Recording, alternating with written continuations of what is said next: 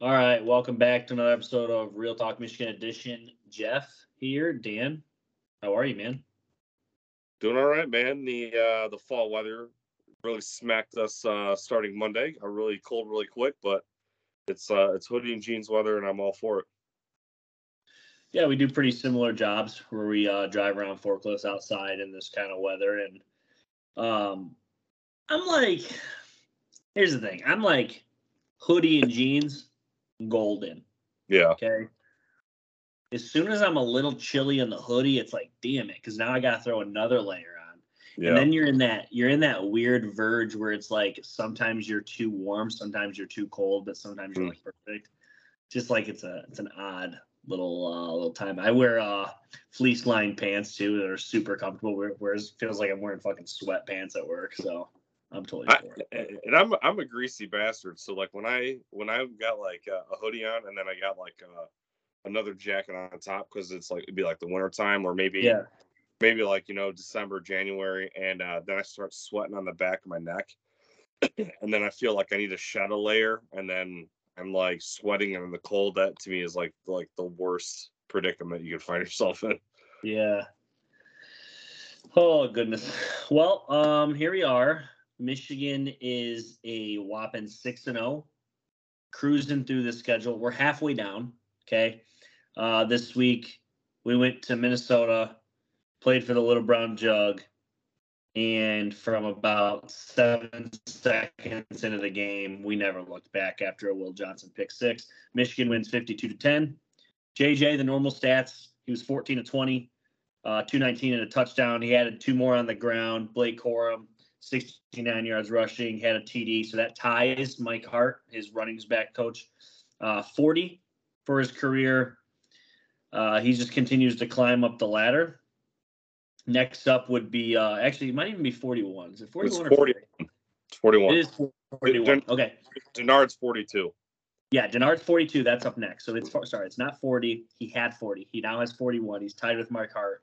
Denard's 42. So he's just creeping up the ladder. Yeah, I didn't get to watch this game live.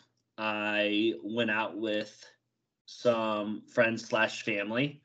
It was a friend of the pod, Andrew Nutter. His wife turned 30 years old, so we kind of did a mini surprise party for her. Had some dinner, went corn mazing till late, and I figured it was a game that I could miss. No issues there. Better to hang out with the family and make some memories. So, uh, did you watch the game live?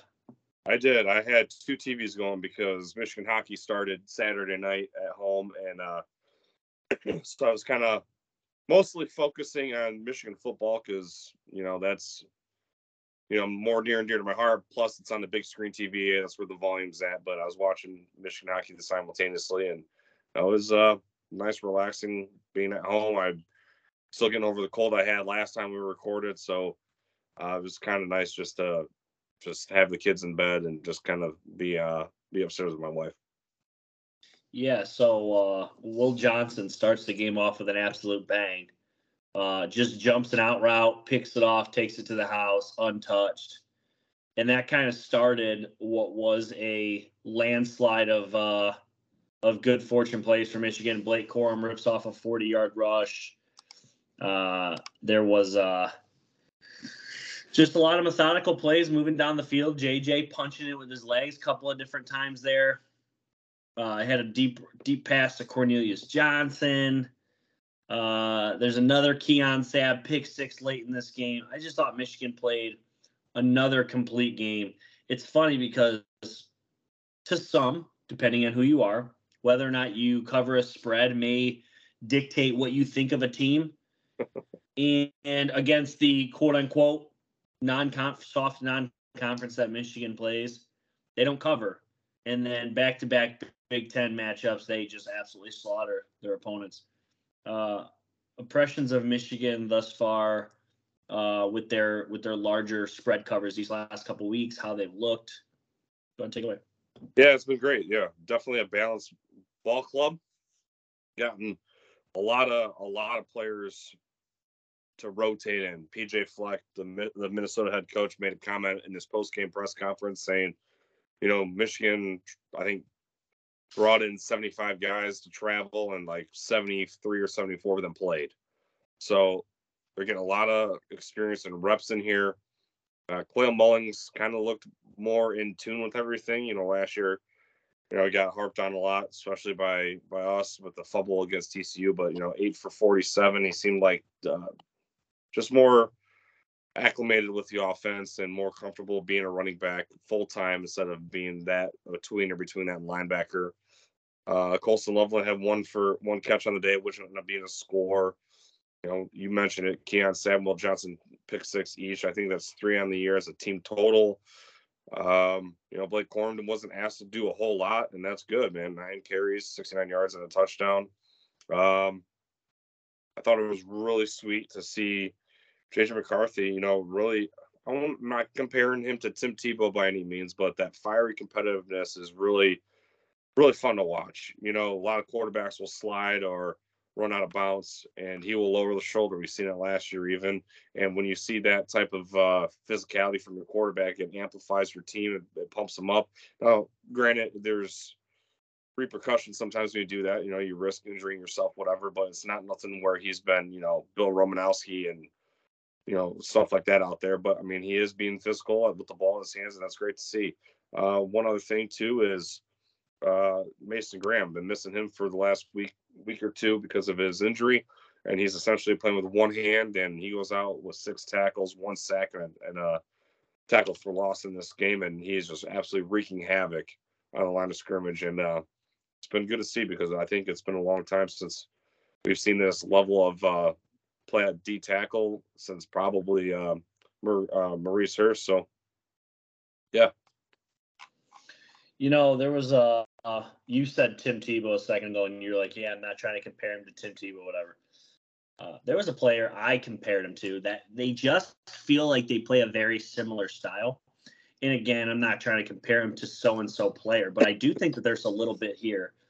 He reminds me, talking about JJ here, he reminds me a lot of Marcus Mariota. Kind of a smaller build quarterback where they're not going to plow you over, but they do a lot in the passing game, and they're definitely a threat with their legs. Definitely not a quote-unquote like dynamite runner. Like Marcus Mariota averaged 700 yards rushing every year. That was pretty much his 752, 715, 770. I mean, he was a 700-yard rusher, right? His last season where he won the Heisman, he was obviously dynamite, 42 passing touchdowns, 16 rushing touchdowns.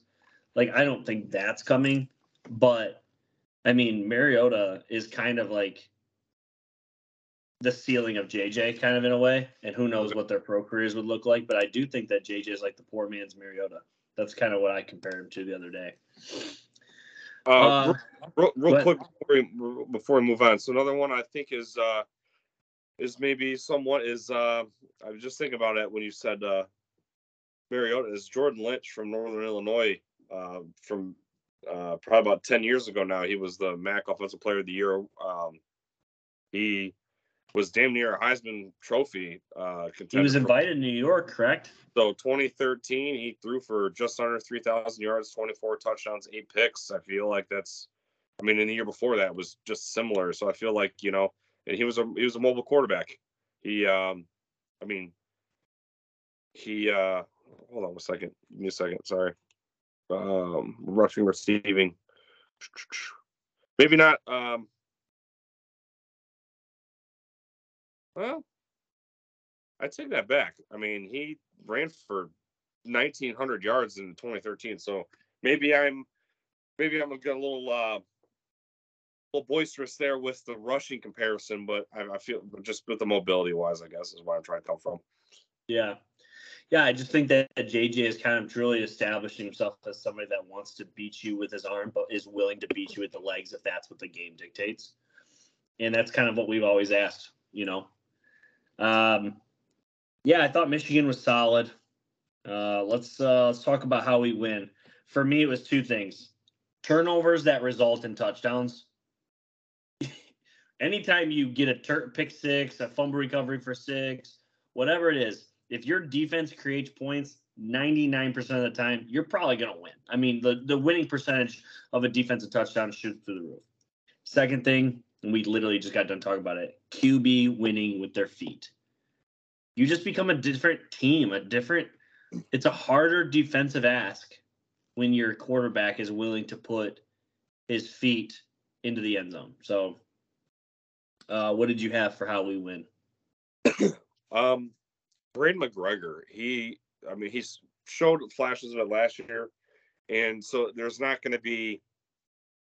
It's not a gaudy stat as a defensive lineman, but he's deflecting passes at the line of scrimmage, getting in the way of the quarterback eyesight, and he had, I believe, tipped a pass this game. He tipped a pass in the game earlier this year that I think either led to an interception or damn near was really close. But I feel like he's in the flats on almost every screenplay, and he's super tall. He's just a big fella, and I think he's making life miserable for quarterbacks, especially the guys that are trying to check it down. Doing a phenomenal job there. The other, without repeating what you said, I guess really this just defense is a whole unit. They just complement each other from top to bottom, and this is the third week in a row where they face a team that predicates themselves running the ball. They take that away. They make you throw it on them, and I know. This probably goes into my dislike per se, but Mikey Sanders still gave up a touchdown. They've literally given up 3 big play, quote unquote, all year, and this just happens to be one a game the last 3 weeks. And I mean, it is what it is. I'm not gonna, scrutinize them for it, but as a whole, man, this defense has been pretty lights out, especially with how many guys they rotate, which I alluded to earlier, and not being really 100% healthy until conference play. How we lose. You kind of just talked about it. It really has to do with quote unquote big plays. They've given up very few points this year. They're being so stingy. Their rush defense, as far as the yards per carry, is staggeringly low. This is the first time they've given up double digits all year, and it was 10. So I'm not going to destroy this team. They didn't give up a touchdown until it was 24-3. Is what it is. Yeah, I mean, big plays. That's how we lose. You kind of already touched on that. How do we improve? What do you got for that?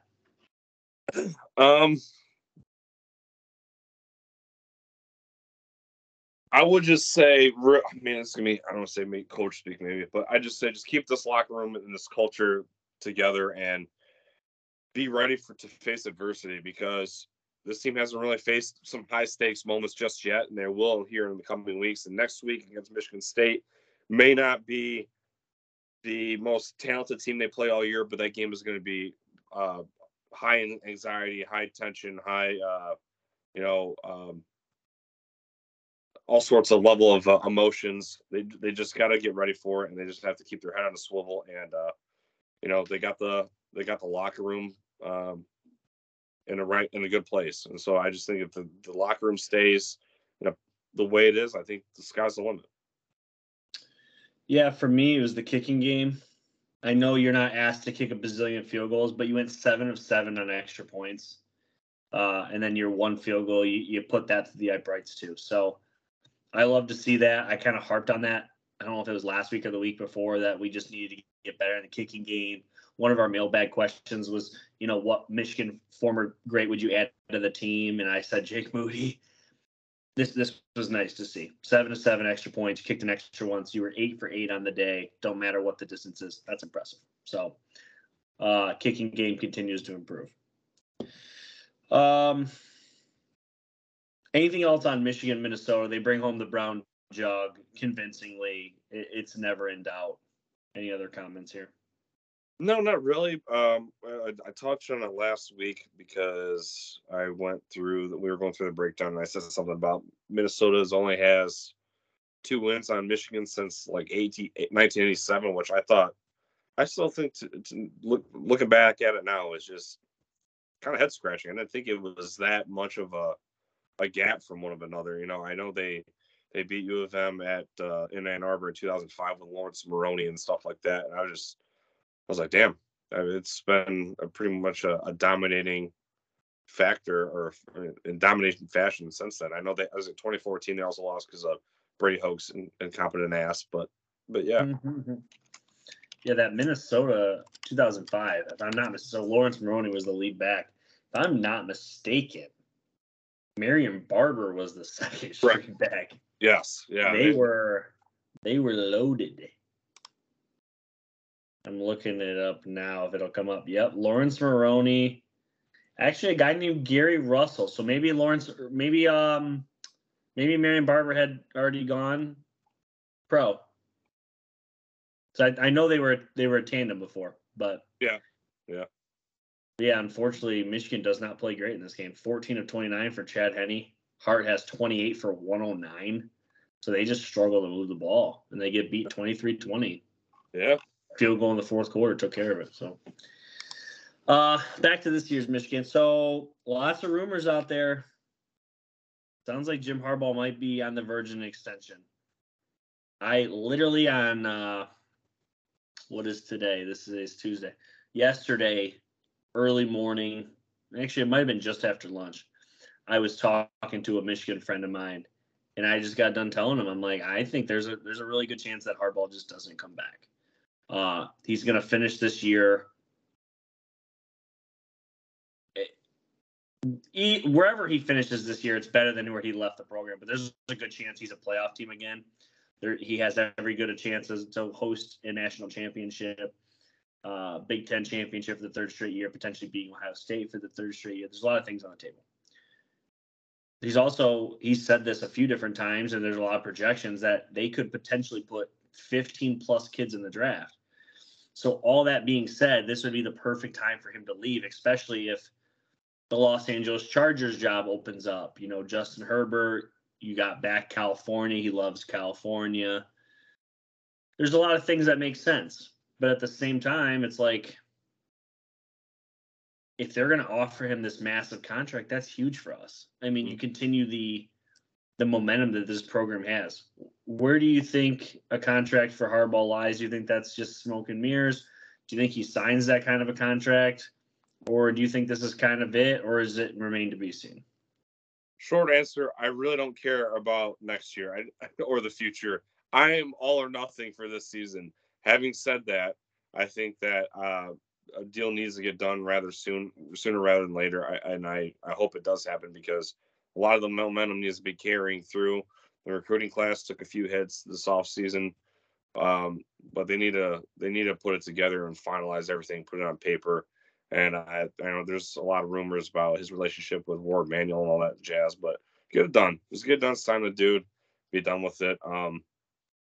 But next year, man, with the attrition, it makes me nervous, man, because like the schedule's going to be a lot harder, and a lot of quarterbacks that are in the Pac-12 that are going to be coming over here are going to be in the NFL as well. Caleb Williams. Imagine he's gone. Bo Nix is gone. He's like 30 years old. So Oregon and USC are going to be implementing a brand new quarterback under center there. Dante Moore is probably going to be the most experienced out of those teams. So schedule on paper looks a lot harder, a lot tougher. So with that having said, with that being out there, I just natty or bust here is what I've been saying. So yeah, no, absolutely, it's been natty or bust. So. This week, actually, let's talk a little bit of last week's college games before we get into the next one. Just a second here. I got the games pulled up. So let's start with Georgia against number 1 Kentucky. It's never close.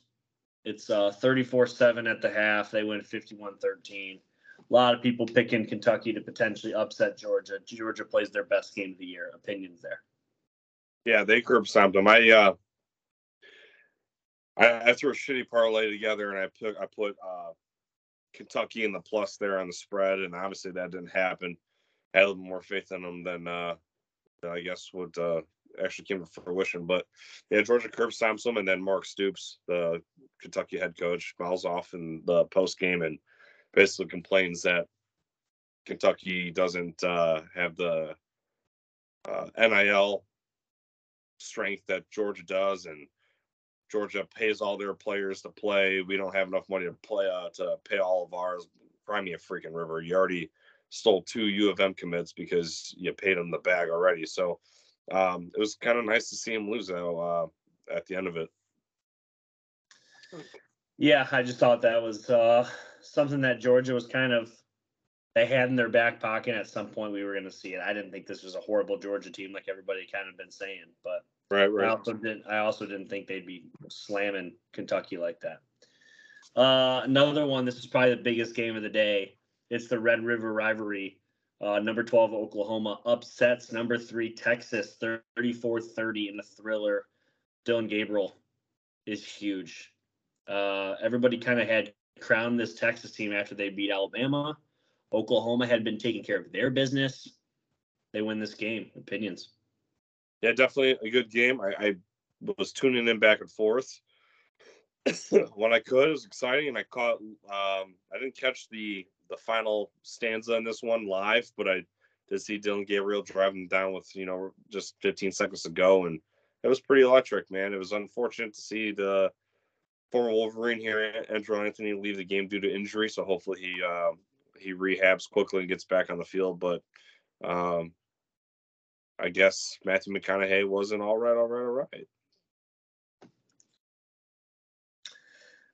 Number 4 Ohio State hosting Maryland, undefeated Maryland. Maryland not only had kind of controlled the first half, they outplayed Ohio State in the first half, even almost through 3 quarters. Unfortunately, it wasn't enough. Ohio State has a massive fourth quarter. They even cover the spread. I had Maryland on the money line for $25. I was offered a cash out opportunity of 77. I didn't take it. It's the story of my life.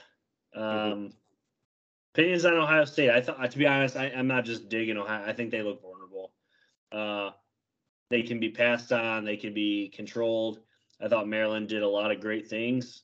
Ohio State's just so much more talented, and it showed in the fourth quarter. But ultimately, I don't see how the Ohio State fans would see this team as a quote unquote top 4 team. There's nothing I've seen that tells me that. Well, and it's interesting too is like a lot of the Michigan detractors on Twitter are using the argument of the ESPN FPI ranking system, where it still for some reason has Ohio State ranked number 1 to get to the national championship. I don't know how you find that out through that formula by watching their games. Now, I have to give credit to the Buckeyes. Their defense stepped up when it needed to, and it picked off Tago 2 times, and in the second half kind of slowed them down a little bit. But, Ohio State offensively, 29 pass, 33 rush. So that is balanced. But, they had a great, strong connection between McCord and Harrison. The run game, just 62 yards on the ground. So there's a lot of issues there still that they're trying to wrinkle out. Ryan Day, visually upset on the sidelines, motorboating his lips and shaking his head and yelling at Kyle McCord for screwing up. And he's obviously frustrated that that this offense isn't clicking on all cylinders all the time or not enough. So this is what it is. As long as he goes to bed every night, reminding himself that he's tough, Godspeed, Ryan. Oh, goodness. What else we got here? So USC struggles with Arizona 1 week after Washington struggles with Arizona. Is Arizona the best 3-3 team in the country, or are these Pac-12 teams just maybe not as good as we think they are? I just think their defenses are ass. And Lincoln Riley got grilled on that on social media about his piss poor defense, but they almost choked it away, man. They almost choked it away. It's crazy that Caleb Williams has to do all that work and to eke it out. And this is what, back-to-back weeks, I think it was like that. So yeah. Number 10, Notre Dame travels to Louisville. We talked about this game last week and how it was going to be a dogfight. Louisville stays undefeated and beats Notre Dame 33-20. Kind of controls this one. Louisville with Baram. the former Purdue head coach, yeah. Yes, correct. I forget his first name. Forgive me. But yeah, I think that they're moving in the right direction. Louisville is a solid team. I'm curious to who they play this week. They've always kind of had a very unique home field environment. They've always played pretty well there. But yeah, I mean, Jack Harlow was in the crowd, so that's obviously, you know, I know you're a huge fan. Yeah, snooze fest there. I thought it was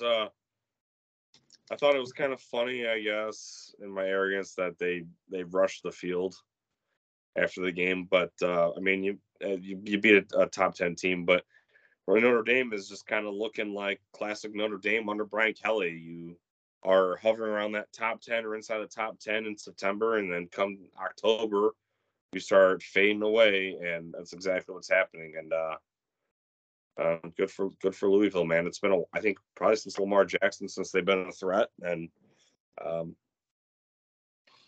they got the momentum. LSU, everyone's dogging on them, but they go to Missouri and they beat them 49-39 with a massive fourth quarter. They moved to 4-2. They dropped Missouri to their first loss. Nothing's changing for me on LSU. I think Missouri and LSU are probably right there with each other. Opinions on this game? Not much. I was obviously pulling for Missouri because I don't like Brian Kelly at LSU, but 22 fourth quarter points. That was they had to dig deep to get that one, and yeah, not much else I could say. I mean, I didn't watch it, but from the highlights, man, it would look pretty interesting. It looked fun. This week, Michigan's got Indiana, 12 o'clock. It's going to be the big noon kickoff. You got Joe Klatt, Gus Johnson, Jenny Taft. Michigan favored by, this is according to ESPN, 33.5. Are you seeing that? Yes, I am. 5 touchdowns. It's a large number. My wants for this week, Jack Tuttle to AJ Barner touchdown late in the game. I think that'd be fun. Yeah. Take it away. What do we need to know about Indiana? Well, real quick, the Hoosiers are 12th on scoring offense and 10th on scoring defense in the conference, so not great. They're 13th on rush offense, 12th on rush defense. Pass offense and defense are at 8th and 7th. Taven Jackson, their quarterback who transferred from Tennessee through 5 games, has got 2 passing touchdowns and 3 picks. He's been sacked 7 times all year. Not much of a runner, so his rushing total is in the negative because of the sack being tallied onto that. Former Michigan and Wake Forest running back Christian Turner has got 40 carries for 177 on the season. They do have some decent wide receivers. Cam Camper, he's been there for a little while, so gonna have to shut him down. I just don't think this Indiana offense is efficient enough to hang with Michigan. Normally, Indiana could put up a fight here. Tom Allen's a fiery coach, and he gets these boys amped up, which they will probably be amped up in the pregame. But I think Michigan will just take their will by halftime. I'm not trying to take them lightly, but I think this could get ugly for Indiana really quick. And because of just how anemic their offense is, I'm not expecting them to get across the 50-yard line too many times. So, they might get a garbage time touchdown late, like some other teams have with backups in there. But I'm thinking like 45-6 Wolverines. I think it's gonna be a big one. I didn't realize Christian Turner was there. Yeah. Yep. He's their lead back. I don't want to say lead back. I don't know. I have it in front of me. I can look, but they're number 1, number 2 running backs. I think I've seen the carry total at like 49 and 40. So it's pretty. Okay. Simple. So he's a dual back guy. Yeah.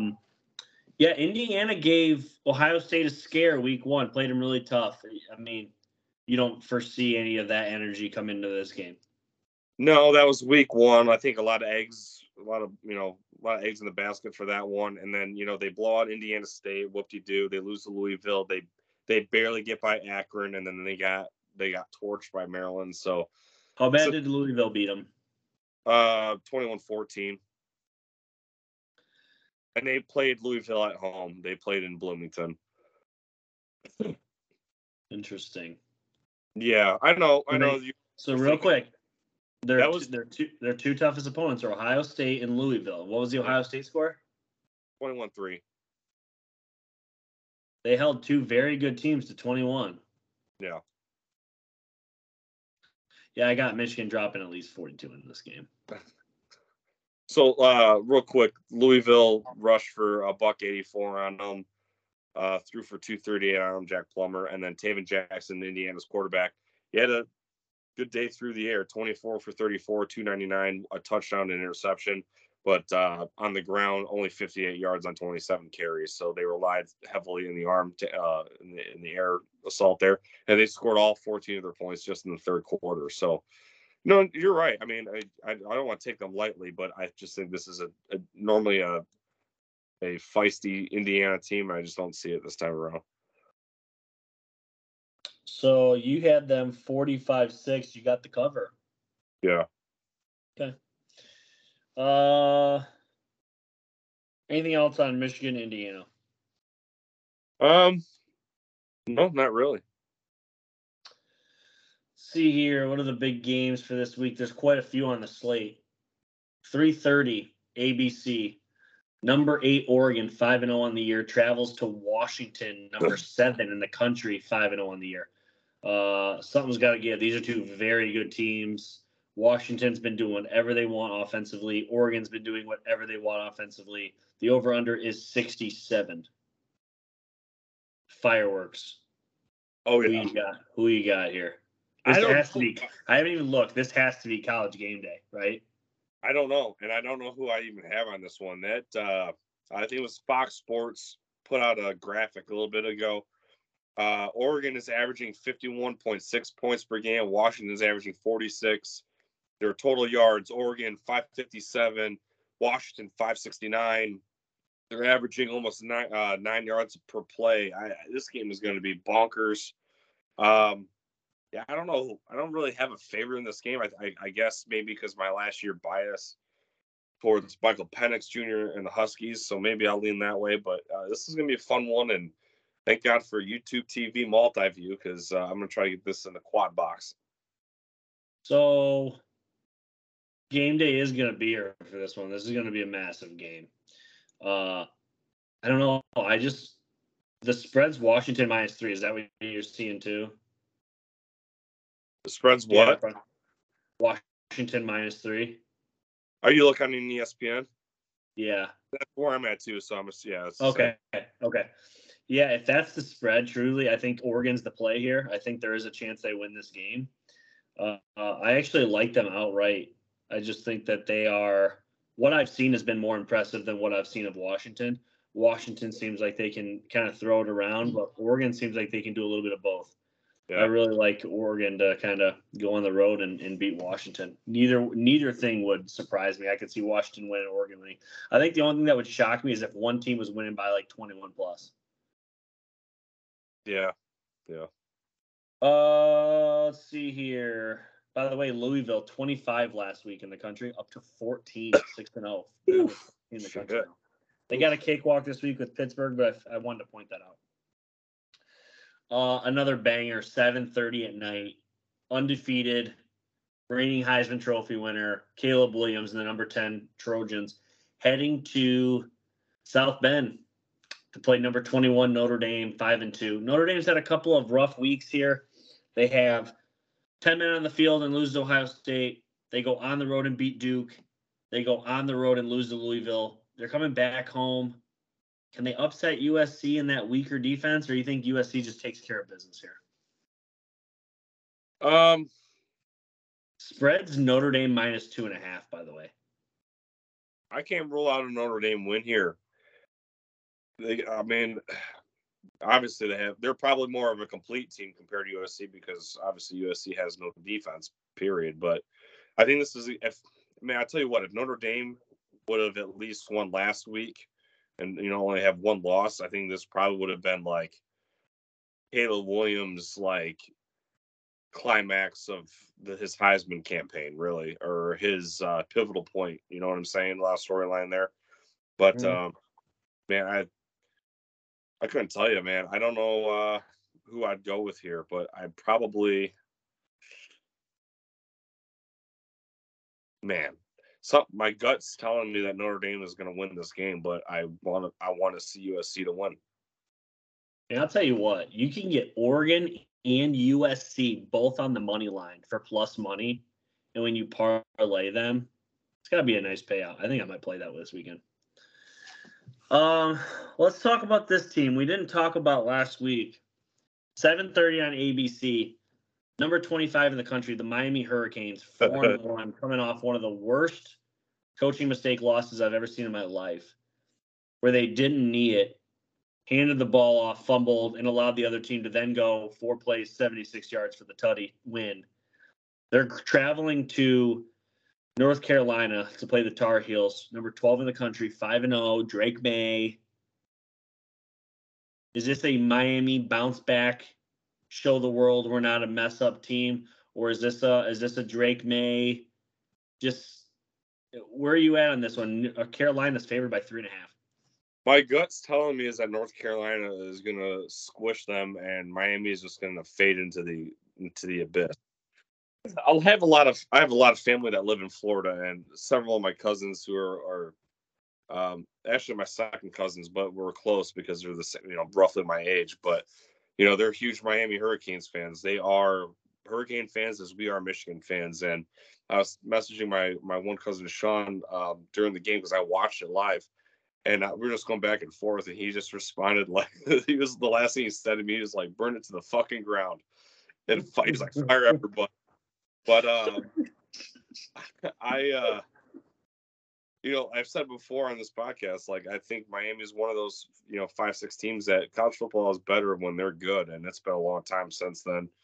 My gut feeling is telling me that North Carolina's just come out here and stomp on them and whatnot. But yeah, that was one of the worst coaching decisions I've ever seen in my life. How it's like, I was texting about, like I said, my cousin, I was like, if this isn't like NCAA 14, where you're trying to get one more rush attempt to boost your stats, like, take the freaking knee. They have no timeouts. You have almost a guaranteed victory. Is it worth it? You know what I mean? And it was, I don't know, that was indefensible, irresponsible. It just doesn't make any sense. Hold on a second.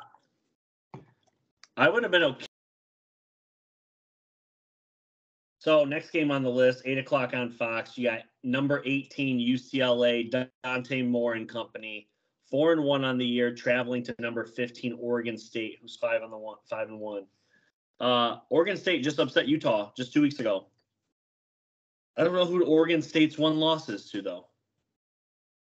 Do you know who it is? Yeah, let's find out. It is Washington State on the road. Ugh. Don't love that. They lost by 3 points. That was when Washington State was ranked 21st at the time. And then UCLA's only loss is to Utah. So and they beat Washington State. So it's funny. They've beaten teams that they've lost to and lost teams they've beaten. So that's fun. Where are you at on this one? Oregon State seems really good at home. They obviously took care of Utah.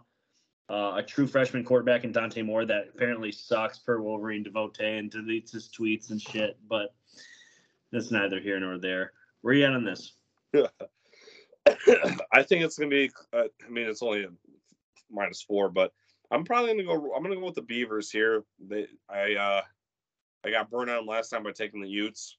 They're at home, primetime game, freshman quarterback on the road.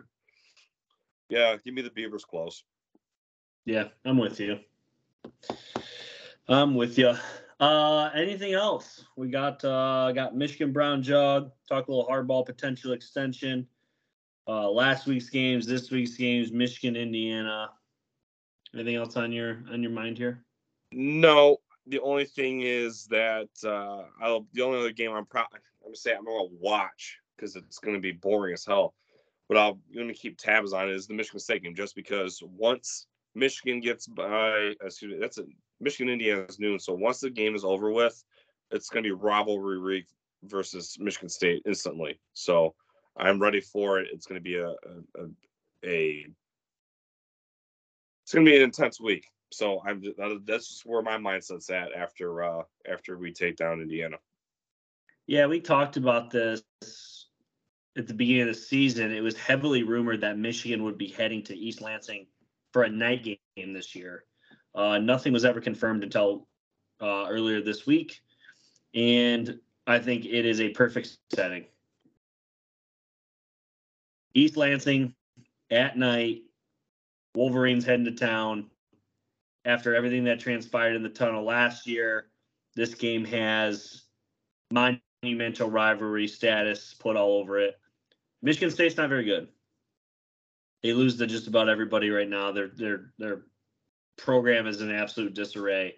Mel Tucker's been fired before he even came, and yeah, I don't know. I'm looking forward to that one too. I don't know how much of this Michigan game I'm going to see this weekend, but I'm excited to watch Michigan State next weekend.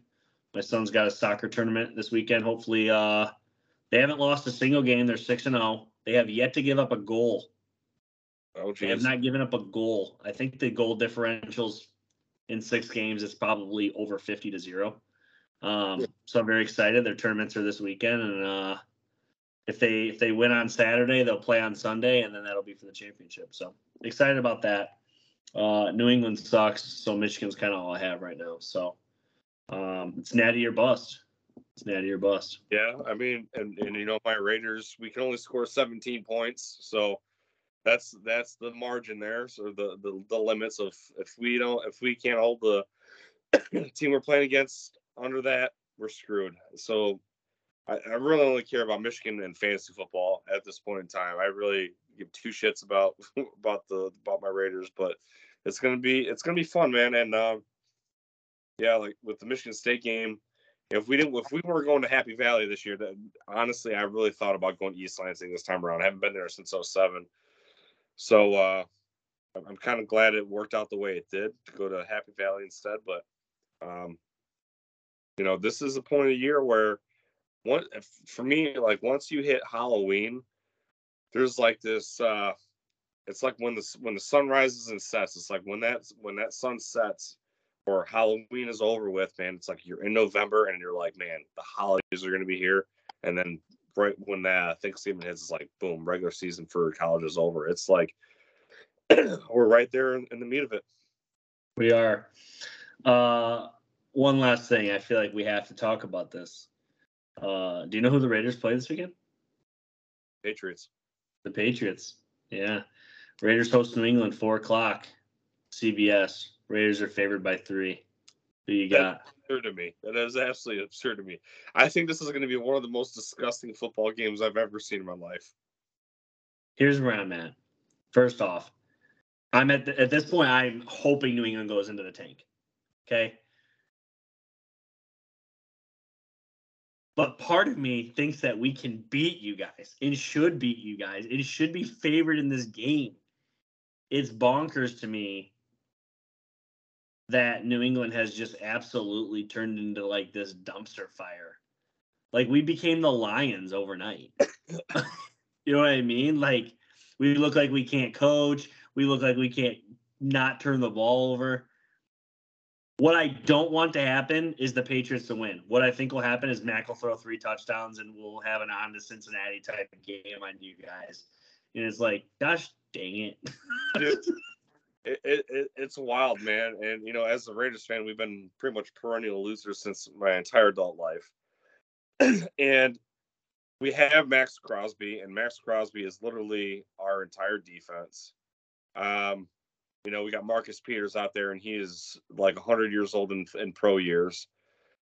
It's just embarrassing. It's just absolutely embarrassing. And then you got Devontae Adams. I mean, Devontae Adams and Max Crosby are literally just wasting prime talented years being a Raider, and it just pisses me off because I really liked our GM hire. I was trying to give McDaniels a chance, but it's just he just cannot put it together, and it's such an absolute bummer. But speaking of the Detroit Lions, like I literally started the Detroit Lions defense in fantasy this past week. They are like a fringe top 10 fantasy football team defense. Like it is. Times are changing. Like it's literally a running joke in the show The League, where if anyone's watched it, like Ruxin is sitting there and they're waiting on Pete to show up to the draft. It's like literally like the first episode, and Kevin the commissioner is like stalling, and Rux is like, all right, stop with the stalling. He's like, if Pete isn't here in like the next 5 seconds, he's gonna take so and so or the Detroit Lions defense. Like that was like literally. And I'm sitting here starting them, and they got me like 15 points. Like, so, like, I don't know. It's crazy. The Lions have become one of the best teams in the league. It's freaking crazy. It's crazy. Yeah. And the craziest part is they're doing it without Calvin Johnson, without Barry Sanders, without Matthew Stafford, guys that are like perennial team Hall of Famers in the NFL, some of the greatest players in the history of the league. They couldn't win with, but now all of a sudden they have like these average Joe Schmoes. Really, I mean, there's no superstar on that team. There ain't no.